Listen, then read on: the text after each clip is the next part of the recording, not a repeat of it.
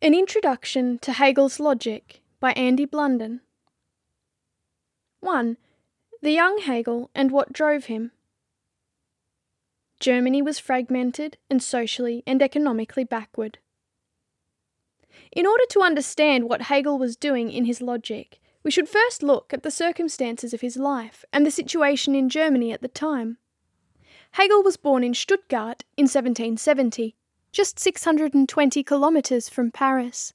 So he was 18 at the time of the storming of the Bastille, and his earliest writing, an essay on the prospects for advancing the Enlightenment by launching a folk religion, were penned while a seminary student in 1793, shortly before Robespierre launched his own manufactured religion of the Supreme Being. This project fell flat, and Robespierre was himself sent to the guillotine shortly afterwards. Mainly under the influence of his friend, the poet Hölderlin, Hegel abandoned his youthful disdain for the Christian religion and came to the conviction that, for all its faults, it was Christianity which had ultimately opened the way for the Enlightenment and modernity. He completed his first published book, The Phenomenology of Spirit, in Jena, just as the town was occupied by his hero, Napoleon Bonaparte, the world spirit on horseback, in Hegel's words. Napoleon was born the same year as Hegel, but died in 1821, shortly after the publication of Hegel's Philosophy of Right, which culminates in the section on world history, where Hegel describes the role of world historic heroes, living instruments of the world mind.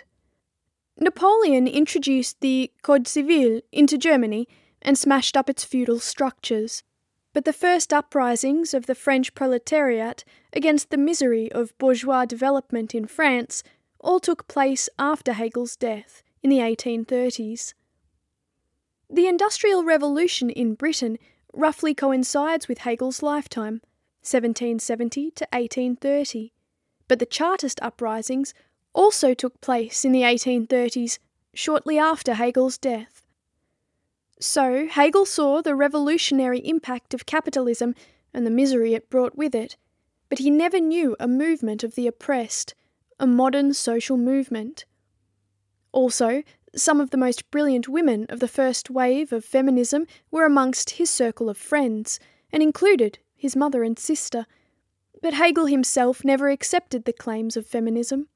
In fact, he had a dreadfully misogynistic, essentialist position on women. Germany did not have a state.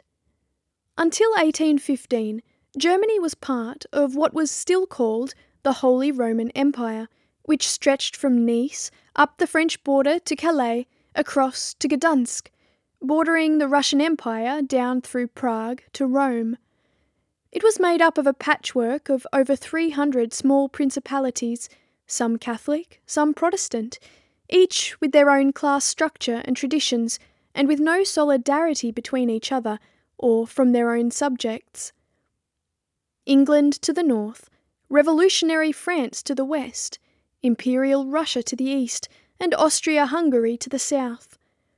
The armies of these great powers marched back and forth across Germany, pushing the German princes around as pawns in a power game in which the Germans had no say whatsoever. None of the princes of these little states could count on their citizens to take up arms in their defence.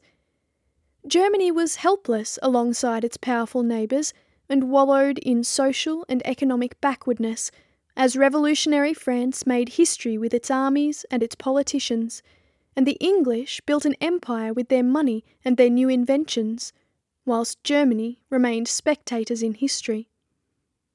But this was the Germany of Goethe and Schiller and Beethoven. Hegel drew the conclusion that the German Revolution would have to be made with philosophy rather than with guns and mobs, and it was only relatively late in life, aged 28 in fact, that Hegel resolved to become a professor of philosophy and build his own system. It was the fate of his own country, the problem of modernisation and freedom for his native Germany, which was his goal.